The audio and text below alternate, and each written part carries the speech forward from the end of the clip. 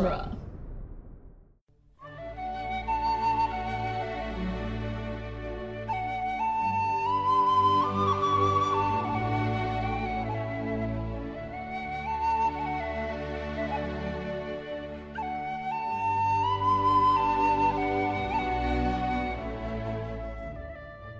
Hello and welcome to Lord of the Rings Minute, the daily podcast where we analyze the movie The Two Towers, one long pause in the score at a time. I'm Norman Mitchell. I'm Cassandra Fredrickson. And today we're talking about minute 189, which starts with a scene of a destroyed part of the forest. Yes. And ends with another part of the forest coming to life and moving. Yes. What a nicely bookended minute. It really is. Look at all these dead trees. Look at all these trees about to go mess some shit up. Oh God, they're alive. Yeah. They're alive. So I just have to side note real quick. I have definitely seen this moment of Treebeard screaming with the sound switched out for the no from the end of Revenge of the Sith. Just as an aside. So Darth Vader makes the weird noise, scream, and then... No. Treebeard does the Darth Vader no. That's funny. Just stretching out with Merry and Pippin on his back. Yeah, I feel bad for Merry and Pippin's eardrums. Yeah, because how loud was that? Yeah, that echoed through the entire forest. Yeah. Also, apparently it was just a marching order for the forest. I guess But I so. thought things in Old Entish took a long time to say, Treebeard. Yeah. What is this?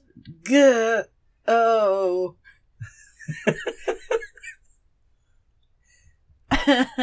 So this is the end result of Pippin's cunning plan. This is the end result of Pippin's cunning plan to get Treebeard to do something. He does look genuinely remorseful, though. Yeah. I'm sorry. I'm sorry I had to confront you with this. Man, I feel so sad for Treebeard every time I watch this moment in this movie. Oh, yeah? I've known these trees their whole lives, from nut and acorn. They had voices of their own. Saruman! These trees were my friends. A wizard should know better. That's the line that makes me think of some greater mythos stuff from, the Silmarillion. Okay. About how much does Treebeard know about what wizards are? Doesn't he... I mean, he doesn't predate wizards, but doesn't he predate wizards?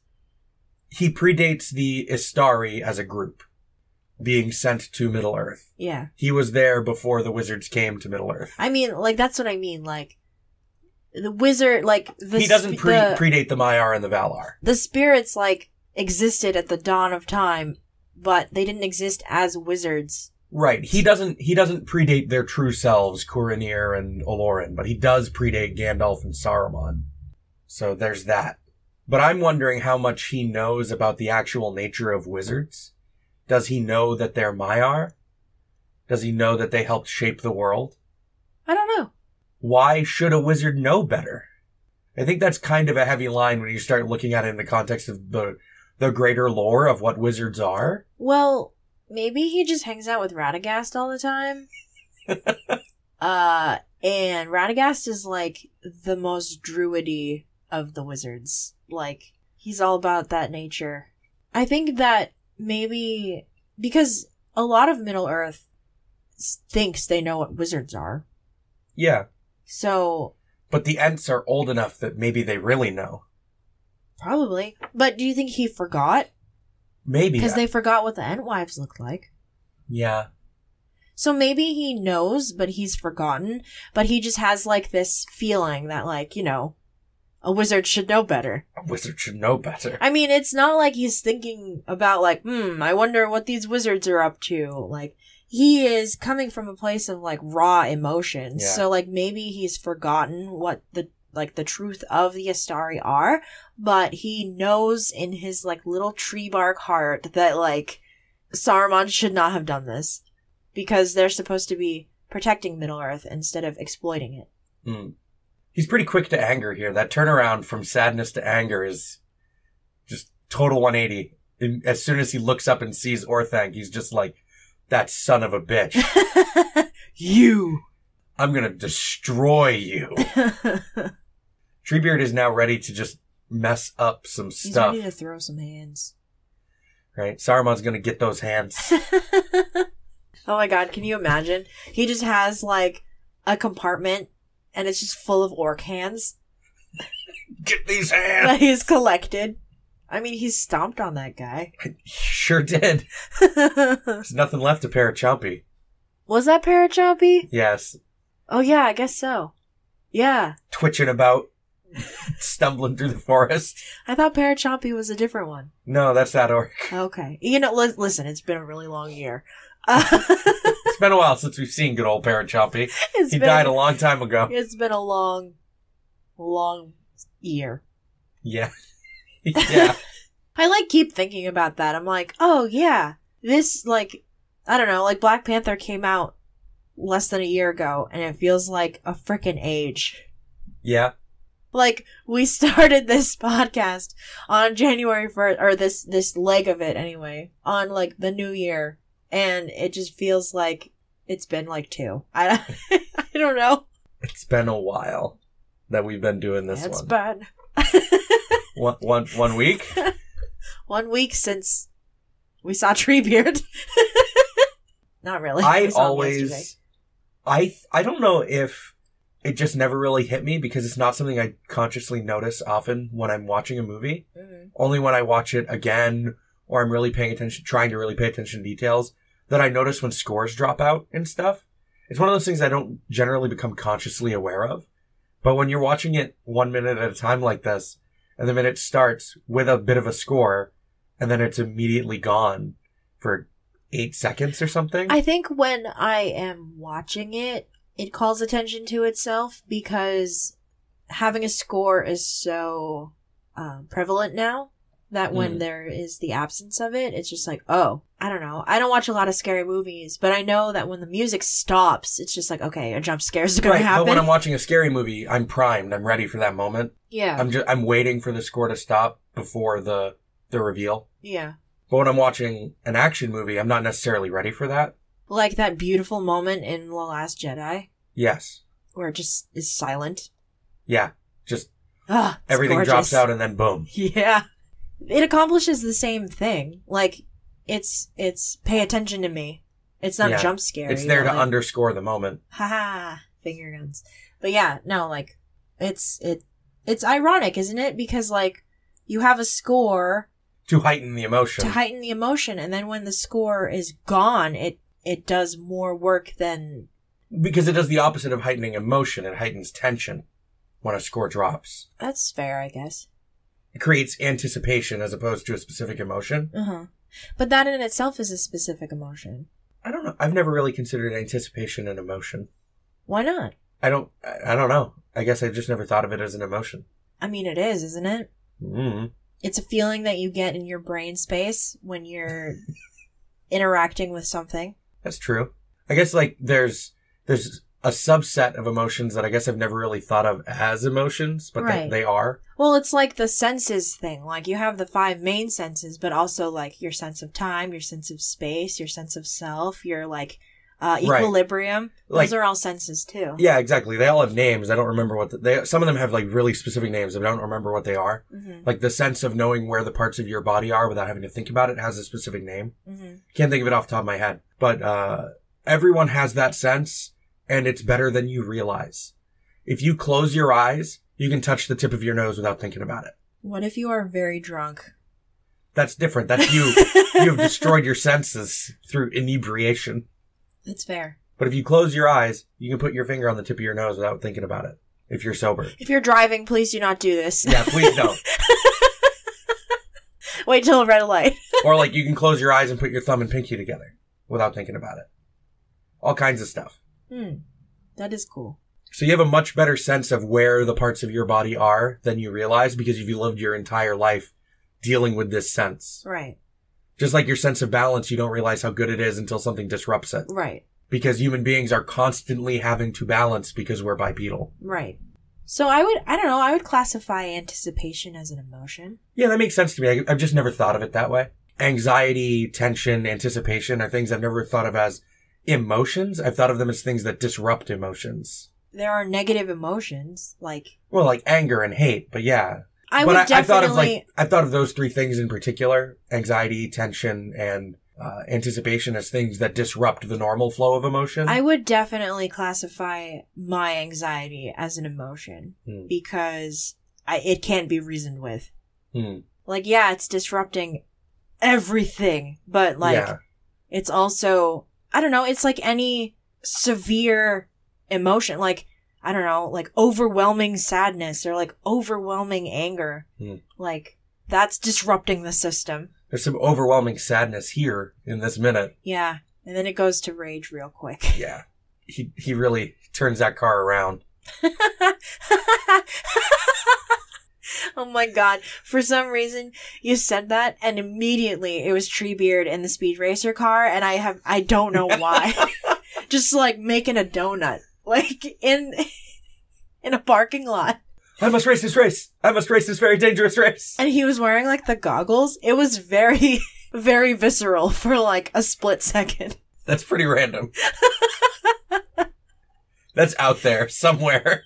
Just like Treebeard, regular sized Treebeard, but like in the Speed Racer car. So I don't know if it's like a TARDIS. Just instead of the chimpanzee, it's just Merry and Pippin. Oh, Merry looks sad. Yeah, Mary's not about this.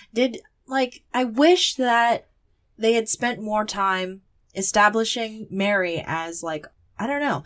I guess, because I think we were talking about it off mic. Yeah, I think that we're meant to take more from the line that hobbits share a love of things that grow than maybe the movie really gives to us. Yeah, because it has Sam. I think because they show Sam over that line. They tie that line to Sam. Yeah. What's the SAT thing? It's not an analogy. I don't know. Whatever. Well, they make it analogous to Sam. Right. By showing Sam to us over that like with that line. Yeah. Even though the line is all hobbits share of things that grow. So, I don't know. I feel like if it had been just like some random hobbit, then maybe it would have encompassed the four of them more. Because it is Sam that we see and we know that we follow him into the story later. Like, it's just like, and his gardening habits. Right. He's a gardener. Like, and his cooking comes up multiple times. Right. But with Merry and Pippin, like, the first time we see them, except for, like, blowing stuff up. They are stealing farm crops. Yeah, but they're stealing it. They don't have, they have an appreciation, like, I have an appreciation for, like, food. Oh, that is a beautiful gourd. I'm gonna take that. Right? It's not like, oh, look at you, you beauty. Like, keep growing. It's just like, heck yeah, I'm gonna eat that. Like, I'm gonna eat that. I'm gonna eat that piece of corn. That's going in my belly. Like, you know what I mean? Then they break their carrots and they're sad. That's such a dumb joke. I love it. I think I broke something. That was so long ago. It was.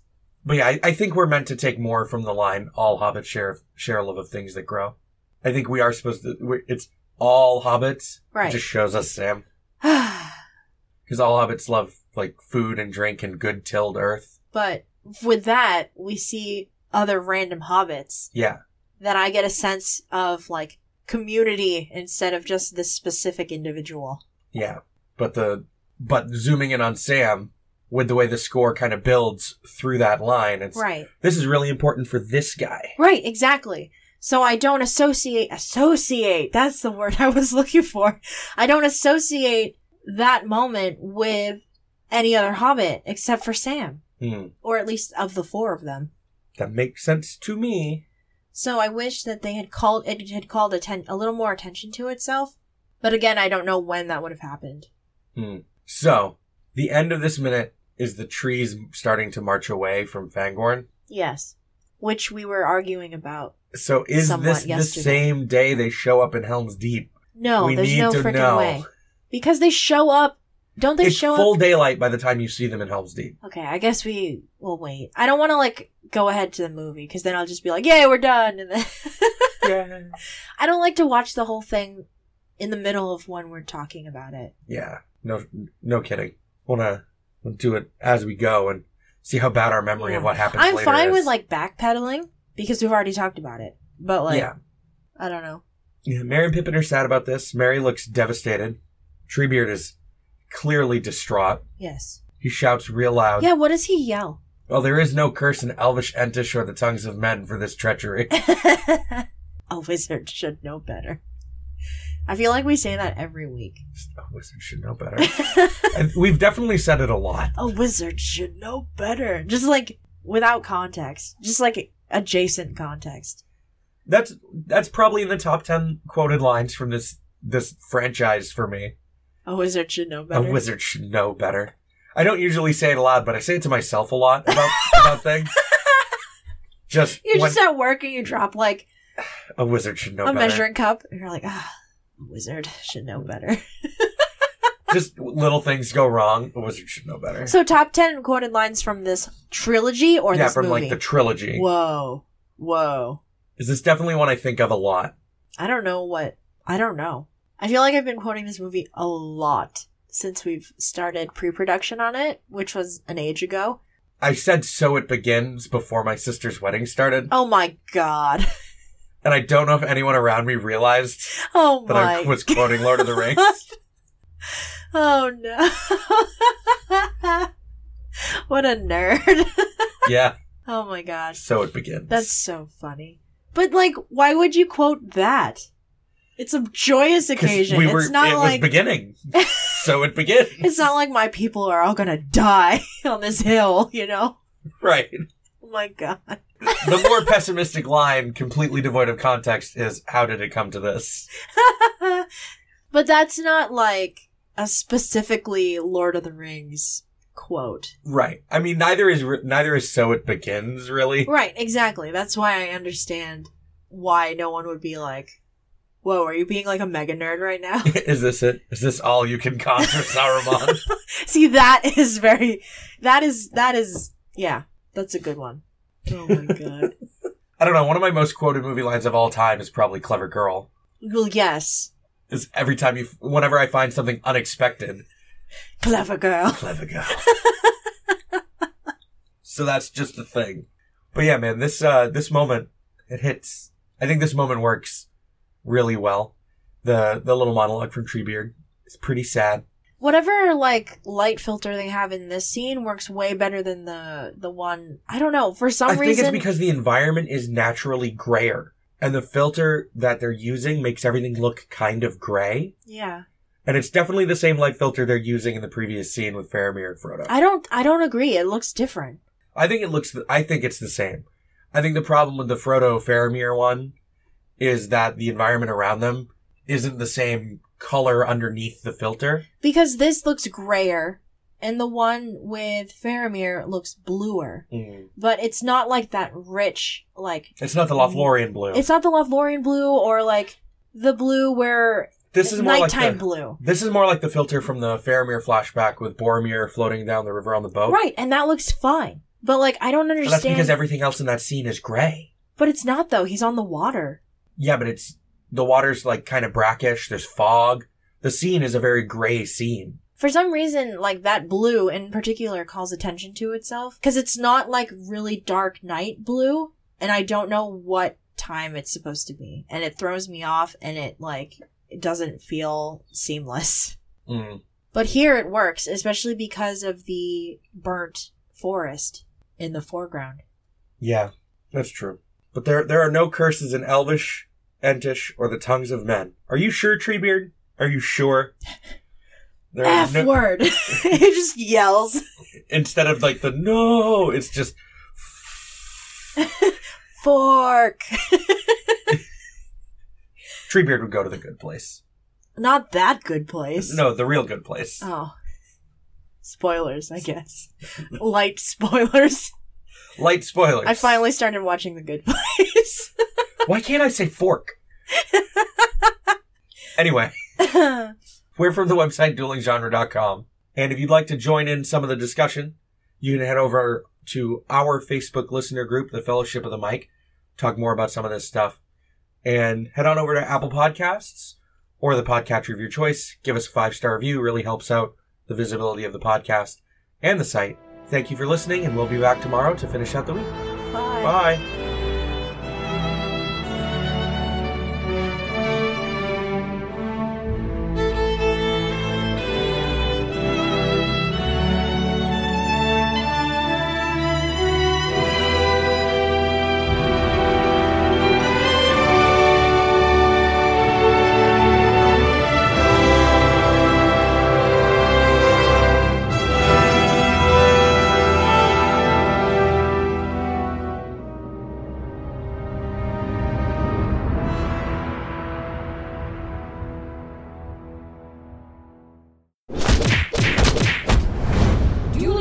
genre.